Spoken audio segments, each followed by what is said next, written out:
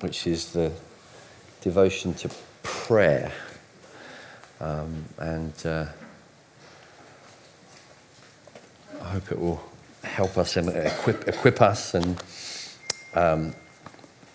set us up. I suppose that at least in the parts of the weekend that I'm bringing, I am talking about things that with which there's a particularly personal application. Last night we were talking about something that by definition involves not just personal application, but it's fellowship, it's us together. Tomorrow it will be about communion, which you can't do on your own really. And so today's are the most personally applied. And I want to just say again, these are the kinds of messages where we run the risk of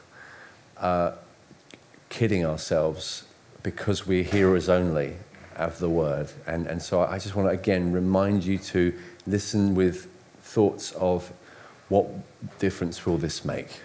What practical steps can I make? The difference between someone who does the stuff and someone who hears only is not always seen at first. A kind of quite a startling anecdote makes this point for me. A pastor friend of mine from Chicago said to me years ago that he gathered a group of young people to disciple and talk to every week for a few months and to pray with them and to train them. And he said to them, I'd like to ask you to regularly fast and pray if you're part of this group. I'd like to ask you to do that as part of your way of being involved with this small group for just a season. We'll meet together and so on, but I want you to do your part. I want you to be those individually in your own time praying and fasting and seeking God as well. And he said, after a few months, not days, but months, he was able to see which ones had done that. Not because of anything they said. It wasn't because they told him they'd been fasting and praying. He could just tell. He could see the difference it was making in their lives. It didn't happen overnight, but it happened over a few months. And it was just obvious. You could say, oh, these guys did that part of the agreement, and these ones didn't.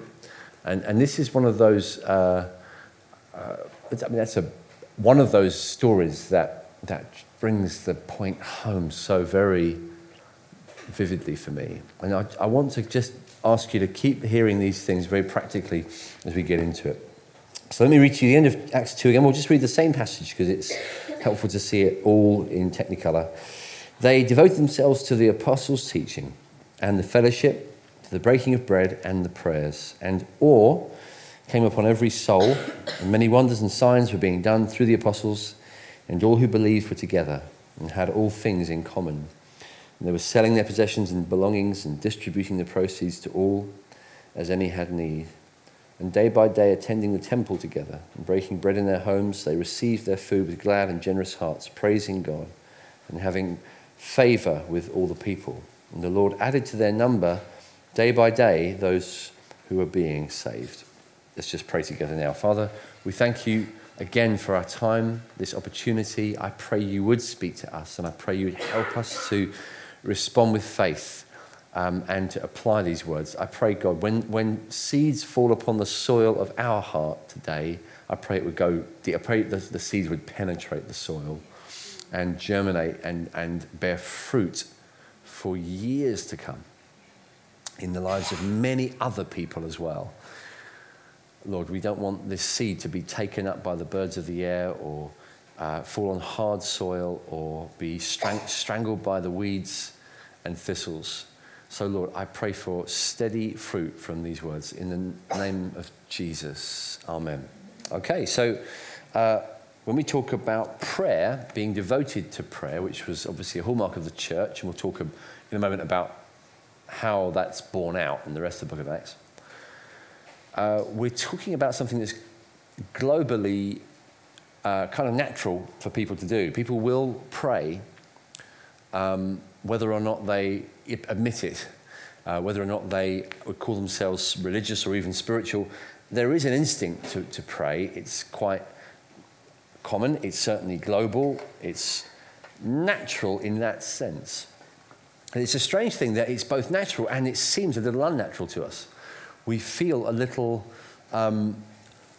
uncomfortable at the same time praying for various reasons. I think that prayer is one of the most difficult, challenging things that we're called to do as Christians. Just put that out there now, in case any of you need to hear that. This isn't something that I'm up here speaking to you because I find it incredibly easy and I've nailed this one. I've got this covered. It is a challenge. It's not easy, and it feels at least unnatural a lot of the time. I think it can feel unnatural for various reasons. It can feel fake to us. We can try to pray on an occasion or regularly set out good habits of time allocated to prayer, and then as soon as we start talking to God, question the authenticity of what we're doing. Am I really praying? Is this proper prayer? Is this legit? It's not. I don't sound as good as I did when I was praying with those other people. I don't sound as good as the person did in the meeting. It doesn't sound kind of professional. It sounds weak, and so we can be frustrated with ourselves, and we can feel also at least a slight sense of unworthiness, where we're not sure even if we should be allowed to pray, whether we're talking to someone who wants to hear us, whether we have the right to be there, and whether we're sort of he's still talking to us after what we've done or after what we're doing or what kind of condition our life is in. We can feel this sense of it being kind of just, let's be real. I shouldn't be, this isn't me. I'm pretending. It's pretense. I'm sort of trying something that's not all that real. I suppose even just the sense of sometimes struggling to sense God's reality with us, knowing that we do trust him, we do believe him, but we don't really feel his nearness, and because he doesn't feel very real at the time when we're sometimes intending to pray, the prayers sound very weak because I don't really feel the presence of God right now. This is just hard. It's just really difficult, maybe even just difficult to concentrate. I don't know if we're all the same in this respect. I sometimes think I might be at the kind of attention deficit end of the spectrum where I struggle to just be able to stay in one line of thought. Perhaps some of you can relate to this very closely, that giving time to prayer, maybe allotting a chunk of my day to prayer looks amazing, but just a few minutes into it, my brain has gone down so many rabbit holes, so many different distractions. Amazing ability to be fascinated by everything except the person I'm talking to in prayer. And sometimes I think, this is getting ridiculous to the point where you think, I must be doing something important because the level of distraction is just almost supernaturally weird. How many things are now vying for my attention that probably would not have come up if I wasn't trying to pray right now.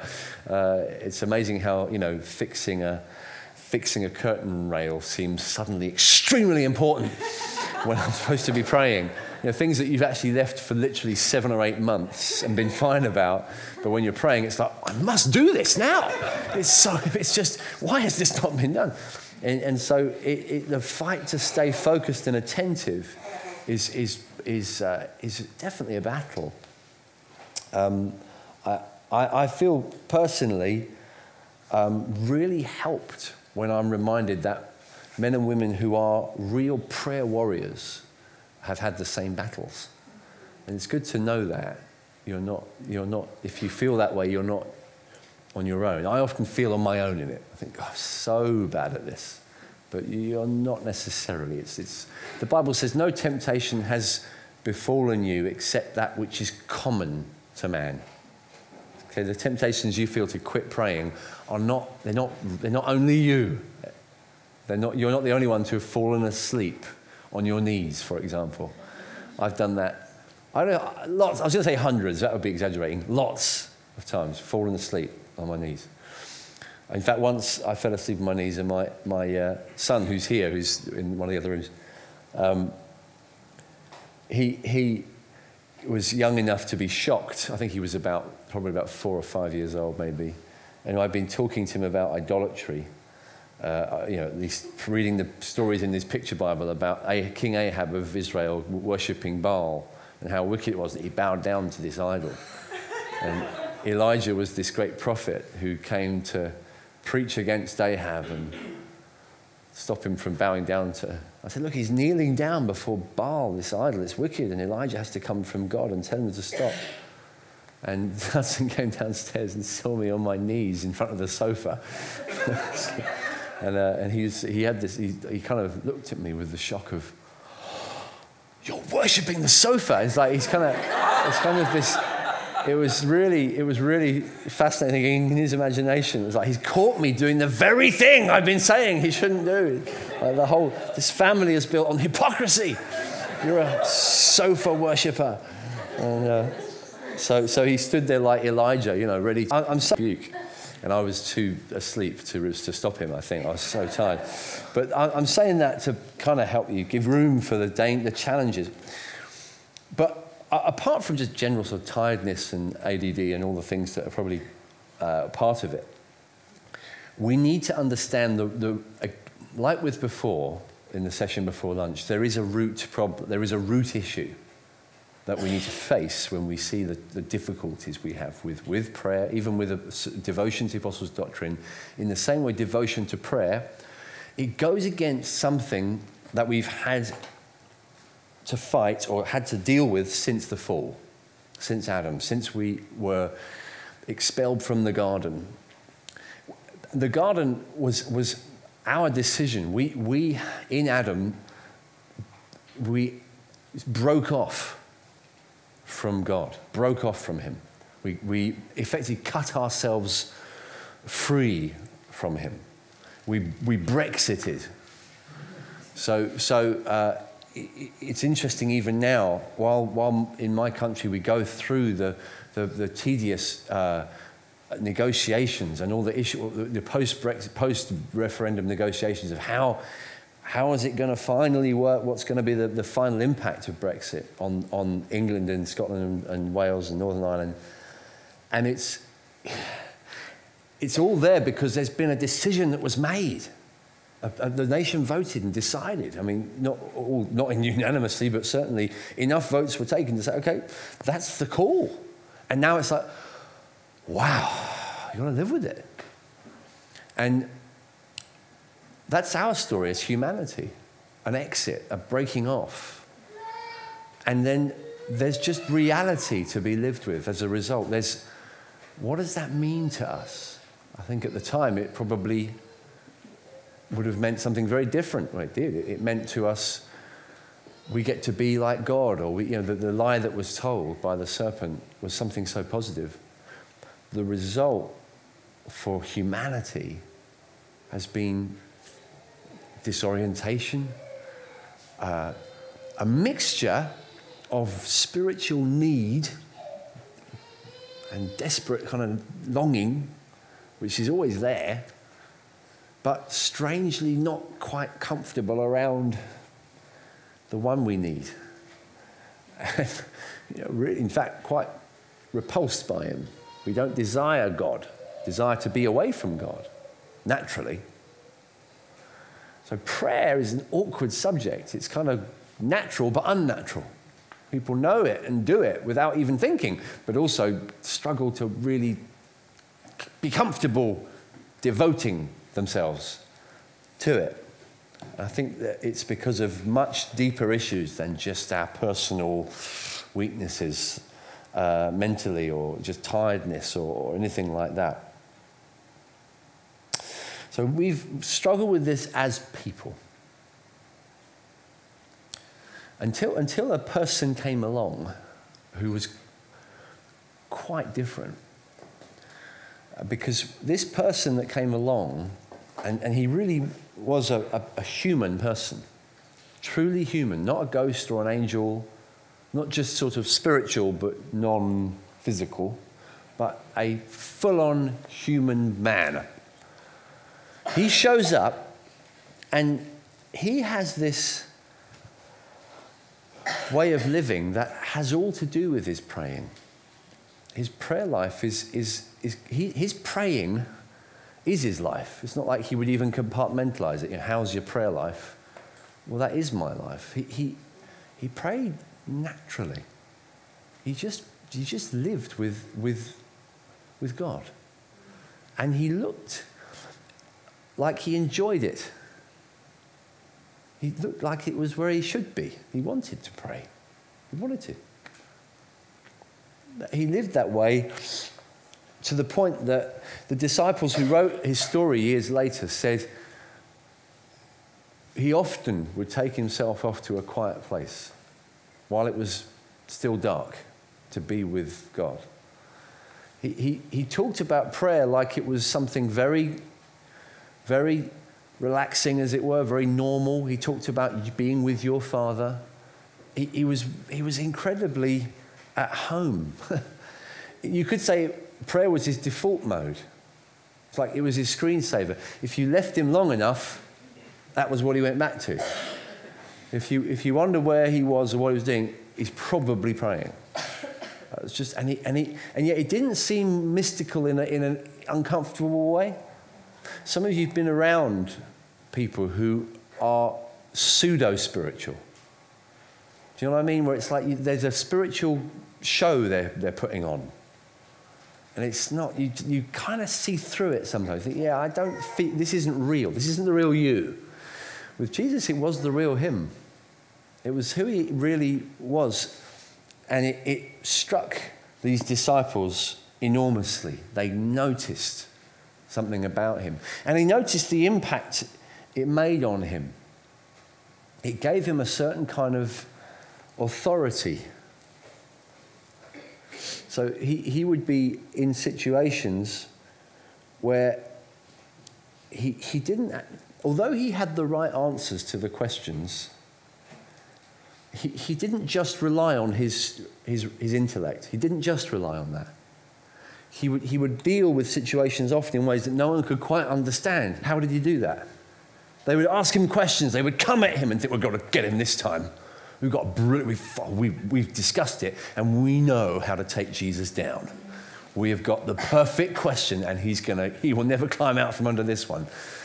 And then he would say something, and they would be like, what happened? What happened? Did anyone see what happened? It was just this extraordinary authority he had. Sometimes he didn't even say anything. He just walked through the crowd. Literally walked through them. When they came to kill him once, he just walked through them. And it was there with most evil things, with screaming demons yelling at him. And he just had this authority, this calmness about him. In a boat where the storm threatened to kill and drown everybody, he was asleep.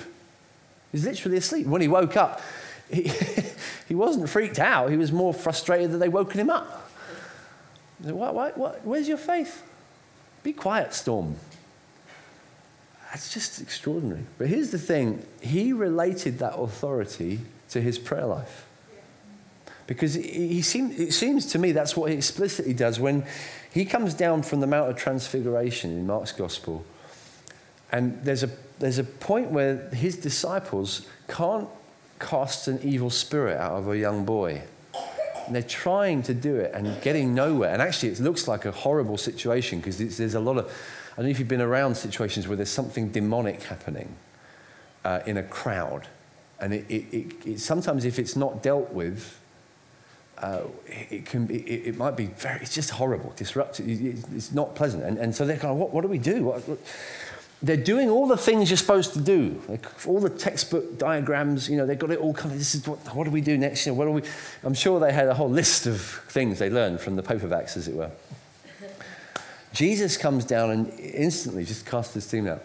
They said to him later, why couldn't we do it? And he said to them, this kind only comes out by prayer. This kind of demon, it only comes out by prayer.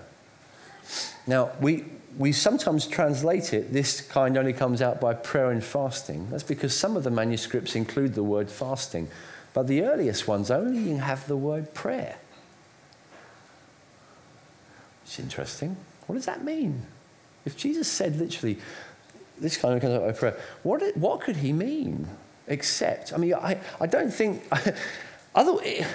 this kind only comes out by prayer. What did he think they'd been doing? Of course they were praying. They must have prayed. They must have at least tried that. They've been trying to do it for hours. They haven't been giving it sweets or, trying to, I don't know, to take it to the doctor or, what do we do? I'm sure there are all kinds of things they might have, but prayer would have been very high on the list. And Jesus said, this kind of comes out by prayer. He means this kind comes out if you pray like I do. If you live a life of prayer. If you live like I do before the Father, it does make a difference. There's a certain kind of authority that Jesus had. And he did not say, this kind comes out if you're the Son of God. That's why I could do it. Because of course you couldn't do it. You're not God, I am. He never talks like that. He says that these things and greater things shall you do who believe in me. He invites us. He invites his disciples. I want you to have authority over demons. He says that. When he called them to have authority. Mark chapter 3. So that they would have authority. But he says, you guys, you need to learn to pray. So in the garden, when he's about to be arrested, he calls them to pray with him. They keep falling asleep. What? Guys, you could just wait with me another hour. Pray with me. I train them to pray. I love the way he doesn't rebuke them harshly. So gentle with them. After 3.5 years, which is another subject altogether, but nevertheless, you get the point. I hope you're seeing there's something about this man. His prayer life is equated with his practical authority, practical spiritual authority. It affects things. It changes situations radically because he lives before God. Now, if that was this whole sermon, that would still be quite inspiring, I think. It does inspire me to think, wow, that's exciting. That's really exciting to think, okay, there's something to aim for there. But I want to tell you this sermon is better than that, because that would just be try harder. Let's all try and be like Jesus. Let's all imitate Christ. That's not wrong. Let's imitate Christ for sure. That's a good goal. Thankfully, the good news is really good news. The good news is that we're not left to our own devices. Jesus didn't just come so that we could try and be like the Son of God. Jesus has come so that we could be joined to the Son of God, so that we're actually united with him. We are in him. So this is important because let me just go to John chapter 15 to make this point. Otherwise, what we end up with is aspiration, but I think in the end, discouragement, because we base all our hope on, if this year I'll try and be a bit more authoritative in prayer, I'll try and achieve more. That's not a good basis. That's good, but it's not enough. We need more, and Jesus has come to give us so much more. So John 15, Jesus talking to the disciples. I'll just go to verses 4 and 5. Abide in me and I in you, as the branch cannot bear fruit by itself unless it abides in the vine. Neither can you unless you abide in me. I am the vine, you are the branches. Whoever abides in me and I in him, he it is that bears much fruit. For apart from me, you can do nothing. And then down to verse 7. If you abide in me and my words abide in you, ask whatever you wish and it will be done for you. So he's saying, I live before the Father as his beloved Son. He is the vine dresser. I'm the vine. He's attentive to me. He's my Father. He's looking after me. He's pruning. I'm a plant that's being looked over carefully, watched over by a good Father. You guys, you're the vine as well, in the sense that you're the branches of the vine. You're in me. If you look at a vineyard, and look at the plant, it'll be sometimes hard to see which bit's vine and which bit's branches. There'll be points where you think, oh, that bit, I don't know if that's that or the other. There's such a joining. There's such a uniting. Jesus is saying you're not in a religious club. You're in an organism. You're in a body. You've been brought in. You're identified with me. You're in Christ. It's now the most true thing about you. It's more you than the color of your hair, more you than the color of your skin, more you than anything else is you. Your unity, your identifying with me is the most important thing about you. And it means your ability to connect with my Father is now nothing like it was. Nothing. So when I was saying just a moment ago, it feels unnatural to us to pray, right? It feels sometimes this sense of I don't convince I'm not impressed with myself, and I'm tired, and it feels unnatural, but that's all that's unnatural about it. Because truthfully, it is completely natural for you now. If you're in Christ, his relationship with the Father is yours.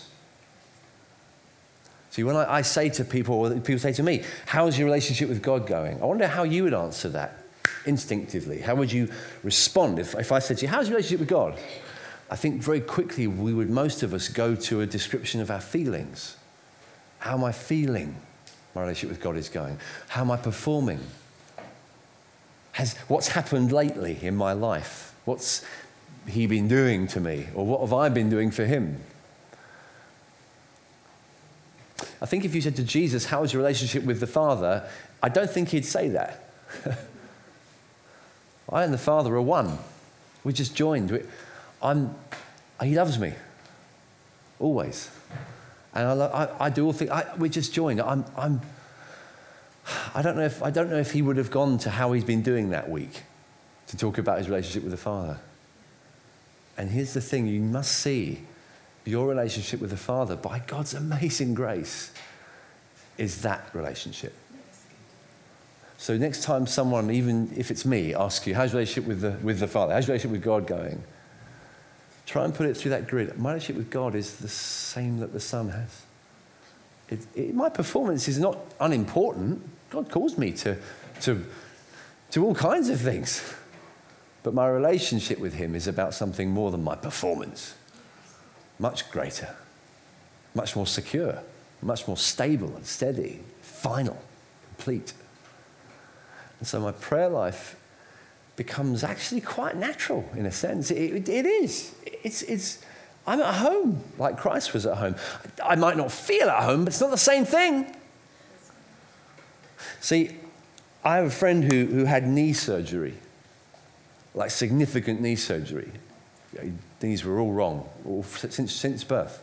And he'd grown up over the years, in his 40s now, with a gait and posture that you would get from knees that were wrong. And the surgery was done perfectly. He's completely repaired. But interesting to talk to him about it afterwards. Still using some of the posture and the gait of the years spent with the wrong knees. And so he's having to learn how to walk as though his knees were better. They are better. But you wouldn't always know it from looking at the way he walks. You'd still think because he's kind of getting used to what has happened. Do you understand? The Christian has been brought into Christ. The old you is dead. There's this new principle of life. There's this new person, creation, that has a relationship with the Father. And if you say, well, I don't feel like praying, I don't feel real, I don't feel very natural praying, I do understand that. I get what you're saying. But it's not ultimately true. It's not ultimately the main thing. You need to start getting used to your surgery, if you like, what's happened to you. And your prayer life is one of the ways that works out. We start to say, okay, this is going to have to change. I'm going to have to learn this. This is why Jesus is so insistent on it. When his disciples say to him, teach us how to pray, what does he do? He doesn't give them 10 tips on how to concentrate. Or he says some practical things, to be sure. He does say, find a quiet place. He says some important things. But really, what he gets to pretty early, is the nub of it, which is when you pray, say, Father. That's it. When you pray, say, Father. I want you to take one thing for granted. I want you to be clear. He does not say, some of you, when you graduate to my level, you'll say, Father. God, wouldn't that be good? Just, hang in there. When you've really gone hardcore, when you go pro, I'll give you the Father card. There'll be an exam, and you'll need to do well. You get above 73%, and you might be in the Father zone. Now, he says this to weak disciples, all right? They were disciples, these people, not just anyone. They were people who loved Jesus, followed Jesus. But he said to them, you say, Father. And he commands it. Doesn't invite it. He wants it. He insists on it. You say, Father. Listen, he is a father. He said, if you who are evil know how to give good gifts to your children, how much more does your heavenly Father, give the Holy Spirit, give good gifts to those who ask? He's insisting on it. He's determined that they get this. So he wants us to see that it's natural. The second thing to say on being devoted to prayer, so I've talked about that this means that prayer is natural. The second thing is dependence is healthy. Dependence is healthy. The relationship that we have with our Father through Christ is surely one of total dependence. Jesus modeled that. So Jesus showed how to live with God the Father, and what he showed us and what he described explicitly was one of total dependence. I can only do what I see the Father doing. Without the Father, the Son can do nothing. It's absolute dependence. In fact, he hinted at us that it would be the same. You can do nothing without me, he's saying. You're in this because of me. Your relationship to the Father is through me. So get clear, you guys are totally dependent. You are not independent. And the way that that's expressed in Jesus' life is through his communion with God the Father, his fellowship with the Father, which means time, it means attention, it means relaxing fellowship, as it were, or relaxed fellowship. It means being able to be at home with the Father. And Jesus is saying, therefore, what he's saying is that it's the opposite of how we very naturally will think if we're not careful. I'm too busy to pray. I'm too busy to pray. Well, wouldn't we stop and just peel that back and think, what are we saying? We're kind of saying what the motorist says, whose needle is on the red, and there's a pullover for fuel. And he says, no, I'm not going to pull over. I'm too busy. I really need to get there. I cannot stop. I'm going to be late if I stop. You might be late if you stop, but you won't get there at all if you don't stop. Your life might have to change if you pray. You might have to change your diary, change your schedule a bit. And it might be some inconvenience. You might have to say, well, I won't do that then. You might, okay, I'll figure this out. I'll change this. I'll change that. Yeah, there'll be some inconvenience. But what's the alternative? You won't get there at all. You won't bear any fruit if you don't abide in him. This is the whole point. This is the whole way that Jesus modeled it. Abide in me, you'll bear fruit. Abide in me and ask anything in my name, it will be given to you. So this dependence is healthy. And we've got to plan that think that way. They say that Martin Luther, and I don't know a better quotation perhaps to illustrate this point. Whether he really said this or not, I don't know, but this is the quote that's attributed to him. He used to apparently say, "I have so much to do today that I will have to pray 3 times as much as I was going to. I'm going to have to pray 3 hours instead of 2 or 3 hours instead of 1. I'm so busy today, I'll have to pray more." See, that's helpful because it's so strange, isn't it? But it makes the point. Father, I need more of you. Now, God's gracious. There's a way of hearing what I'm saying where you can... I hope you hear the point of this, but this is a massive principle, and it will work itself out in our prioritizing and our scheduling. The third thing to say from this, and this is my second to last point. Second to last. Prayer is revolutionary. See, these early disciples, they're devoted to prayer because they've seen it. They've seen a man who lived like Adam didn't. They've seen true humanity on display. He's not fake. He's utterly at home with his Father, and they've understood there's a way to live that way. He's done it, we can. We can live before God because he's made it possible. In fact, that's how we live now. We're under the same realm. We're in this same kingdom. We're new creation.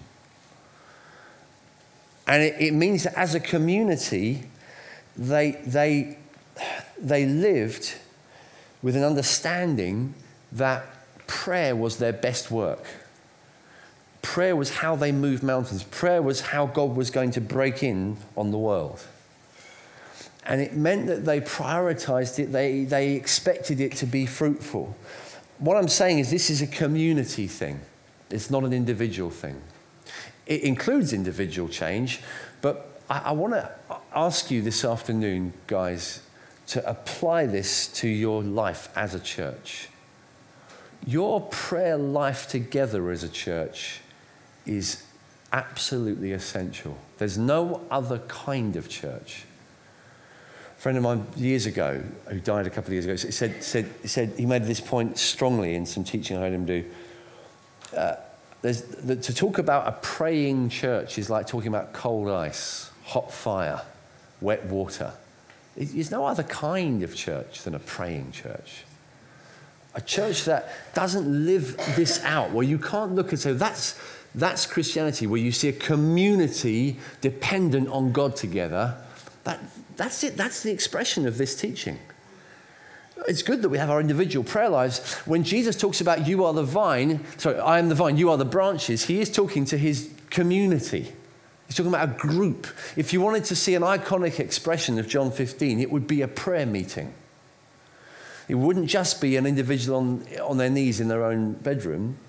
It would include that, but first, it would be the prayer meeting. It would be the community together before God. When we say, let's gather to pray as a church, as we do as churches, we say, let's gather to pray. Let's find times in our diary where we gather to pray, which I know will increasingly happen as you guys grow and reach this city. Mature believers think that's priority for me. I need to see that as absolute essential. It seems sometimes us at our weakest. And rightly or wrongly, that's probably true on an outward level, because when we have our prayer meetings, we don't look as good, if you like. Sundays, we might sort of present ourselves in a certain way, quite deliberately. We might think about all the externals. But prayer meetings, we don't gather quite that way. We gather, in a sense, in weakness. It's just us coming to pray. We're not putting on a show. No one's prepared an amazing sermon. It's not the best band we could have sometimes. It's sometimes no band. It's just, we just come to pray. And for that reason, it might be less attractive. It might seem less like a show. And maybe that's a good thing, because we're saying this is not about our performance. This is weakness. We're dependent on God.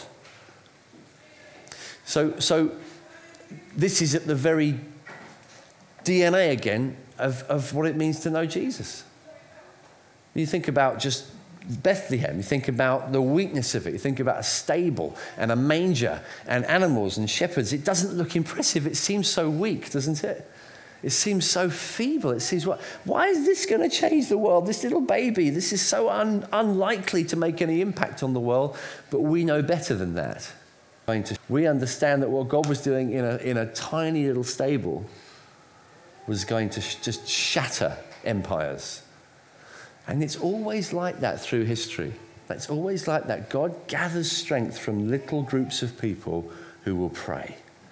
Little groups, sometimes quite unimpressive, sometimes ones that the world would despise. One of the great outpourings of the Holy Spirit in the UK in the last century was started really because I think it was two elderly ladies who just prayed for months for their island off the coast of Scotland. They just prayed for months. They just kept praying. No one even knew they were doing it.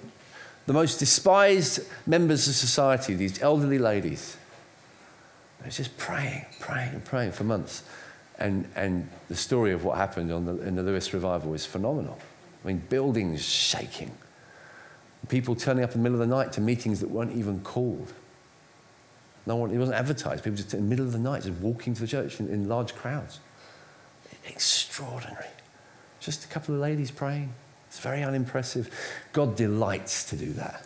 He does it again and again. But when whole churches get this in their blood and start thinking, this is how we do our work. This is how we change cities. We scrum it like a rugby team. You see rugby, I don't know if they do rugby in Holland. They don't. They might try to, they don't. So, but when you kind of get head down for the scrum, you kind of push in and pray. It's kind of, you head down. It's not that, it kind of looks weak. It looks like, where have they gone?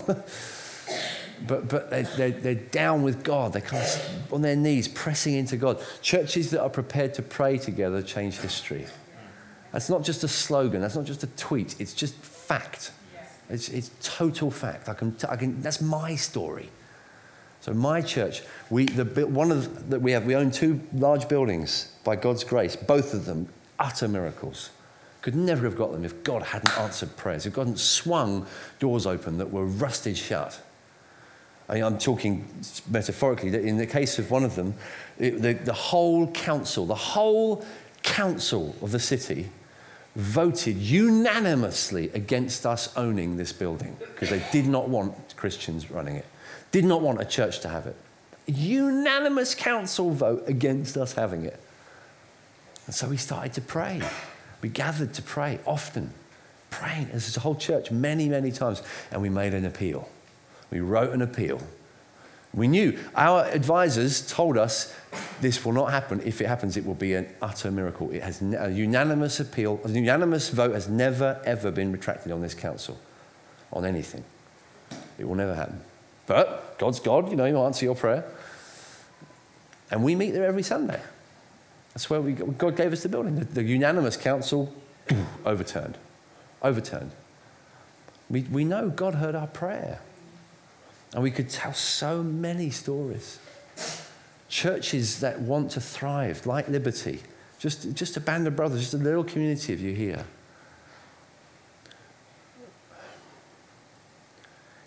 Friends, this is what will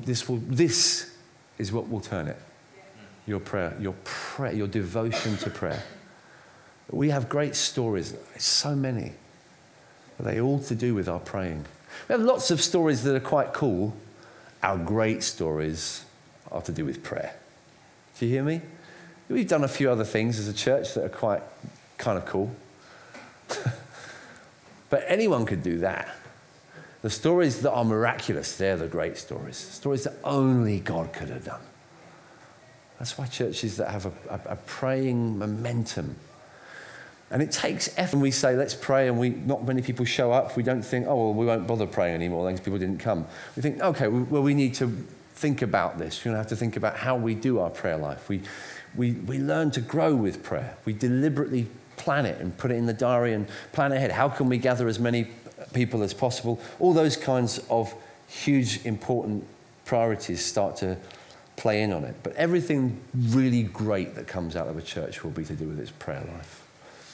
We started planting churches in other cities, like Amsterdam, because in a prayer meeting in Sussex, 6 years ago, when we were praying and fasting for a day, just like we do regularly, in our diary, regularly, prayer and fasting times, often as leaders, and as the whole church. On this occasion, it just happened to be leaders, but it could have been with the whole church. We gathered together, and one of the ladies in the church just very clearly has this prophetic picture that she shares with us about 5 smooth stones. And she says there's 5 cities we've got to plant churches into. And I was reading in my Bible the verse that comes after that, where David, or the verse comes before it, where David had taken off Saul's armor so that he could wear armor that fit him. And she didn't know that I'd been reading that very verse. And she says, I see us like David taking up 5 smooth stones. In my Bible, I'm looking, it's the next sentence. I'm looking at my Bible. David took off Saul's armor. And then I'm about to read the next sentence, and my friend says, I feel like God is saying to us, we're like David getting 5 smooth stones from the water. And there's cities we've got to plant churches in to take Goliath down. When that happens in prayer meetings, you don't think, prayer meetings are a bit boring. You think, tell me where the next one is. When do I get to do that again? Because God's like, that's how churches move. That's why we plant churches in Berlin, in Amsterdam, in Ottawa, in Krakow, in Belfast, and perhaps in London. Because God spoke to us. Now, you notice that's more than 5. Because the word gets, the vision gets bigger. As you go on a journey, you start saying, what do you want us to do next, Lord? And he starts to speak more things. There's a church in my city, in Brighton, that's saying to us, can we be part of your church? Can we join you as one of your sites?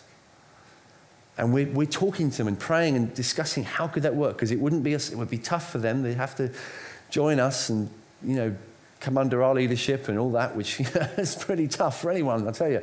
No, but it's a big change for them. And so we're saying, are you guys ready? And we're working out and trying to seek God and praying a lot about it. Praying. Just this last Sunday, as I'm about to get on my bike and ride to the meeting with their people to talk it through some more, as we're doing it week after week, one of my brothers who lives in London, he sent me an email. He's saying, what's this about you doing something in North Hove, in Hangleton? I was saying, well, how did you know about that? He said, well, a friend of mine sent me this prophecy. This is a friend of ours who we knew when we were in the 90s, early 90s, so before some of you were born, a long time ago. We knew this guy, a friend of ours, and he sent an email to my brother, which my brother said to me, is this relevant to you? I'm just on my way to this meeting in North Hove with these guys. And I read this thing on my email, and it says, honestly, this guy doesn't live in Brighton anymore. He lived in Brighton 20 years. I haven't spoken to him for over 20 years, this guy. And he says to me in this email, he says to my brother, to be accurate, he says, I just had this picture of this huge harvest field in Hangleton and North Hove. God wants to bring in a great harvest there. He wants to do something powerful. He's like stirring up the harvest field. He wants to bring all the harvest in. And I feel like your brother Joel, who leads the church in Brighton, he needs to keep his eyes on what's going on in North Hove, because God wants to do something new there. I hope you're well. Bye. And that's obviously you go to meetings differently when you get prophecies like that. I'm saying that to help you. I want you to understand, friends, this is what church can be like, is meant to be like. Jesus leads the church. Yeah. He's at the helm, he's leading, he's giving us our orders, he's helping us. But how do we learn that? By abiding in the vine. We come in under him and we listen to him. We let him lead us. So the final thing is that devotion is habitual. Devotion is habitual. This is where it gets personal again. It does require the building of habits. To get used to our new knees, we build habits deliberately. And that's why that word devotion is so appropriate. You get that point. Devotion, strong word, isn't it? I wonder if I was to say to you, what are you most devoted to? If I was to watch your life in the next 24 hours, I would see a little bit about what you're devoted to. If I had a CCTV camera, which I don't, I would see what you're devoted to some extent. I'm sure that your phone would be pretty high in most cases. In mine, it probably would be quite high. And you'd start seeing devotion worked out in practical example. What does it look like to be devoted to prayer? What does it look like for you? Think about habits. Think about how this is borne out in habits. Let's pray now, shall we? Jesus said to his disciples, Dan, why don't you come up and just get ready to play for us? Jesus said to his disciples when they kept falling asleep in the garden, he said to them, the spirit is willing, but the flesh is weak. That sometimes sounds like just sheer rebuke, that word, doesn't it? The spirit is willing, but the flesh is weak. It sounds like he's saying, you guys, you're all flesh. And so, yeah, you're all about the flesh. You say that you want to pray, but I know you. You're just, all you are is flesh. That's not what he's saying. That's half of what he's saying. But don't miss the other half. The spirit is willing. And if you're a new creation, if you're in Christ, if you're born again, then friends, who you most truly are wants to pray. Do you hear that? Please hear it. I'll say it again. If you've been born again, who you most truly are wants to pray. Wants to pray. Should we just stand together?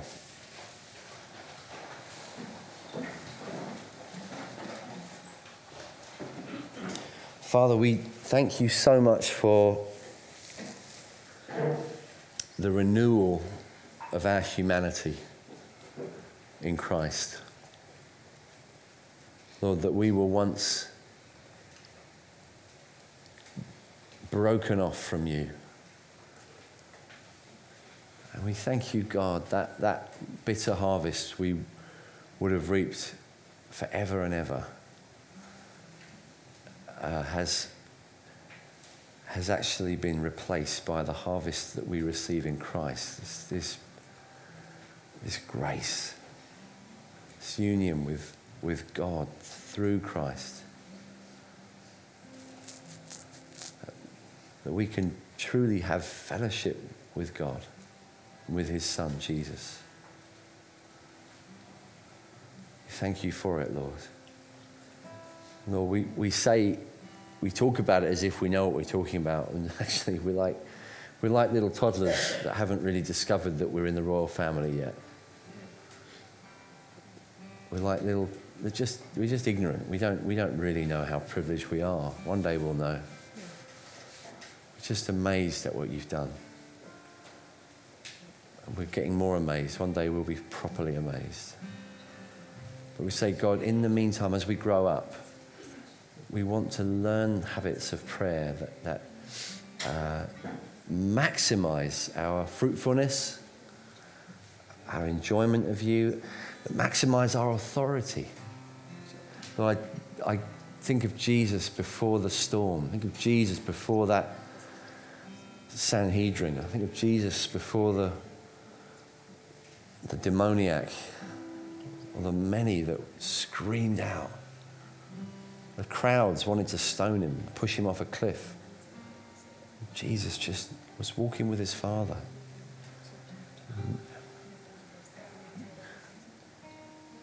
Lord, we know only a little bit about this. We want to know more. Just if you're saying in your heart, Lord, I want to know more of this precious fellowship with you, could you just raise your hands with me? Just as a way of saying, Father, help me to respond to you.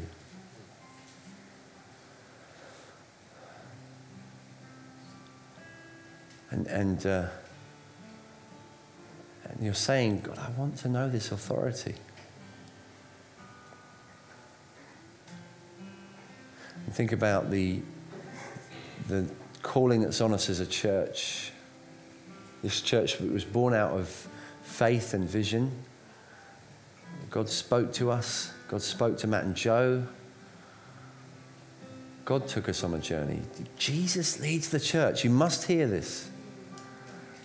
You must hear it. You must understand this, friends. Was this church charismatic? Yeah.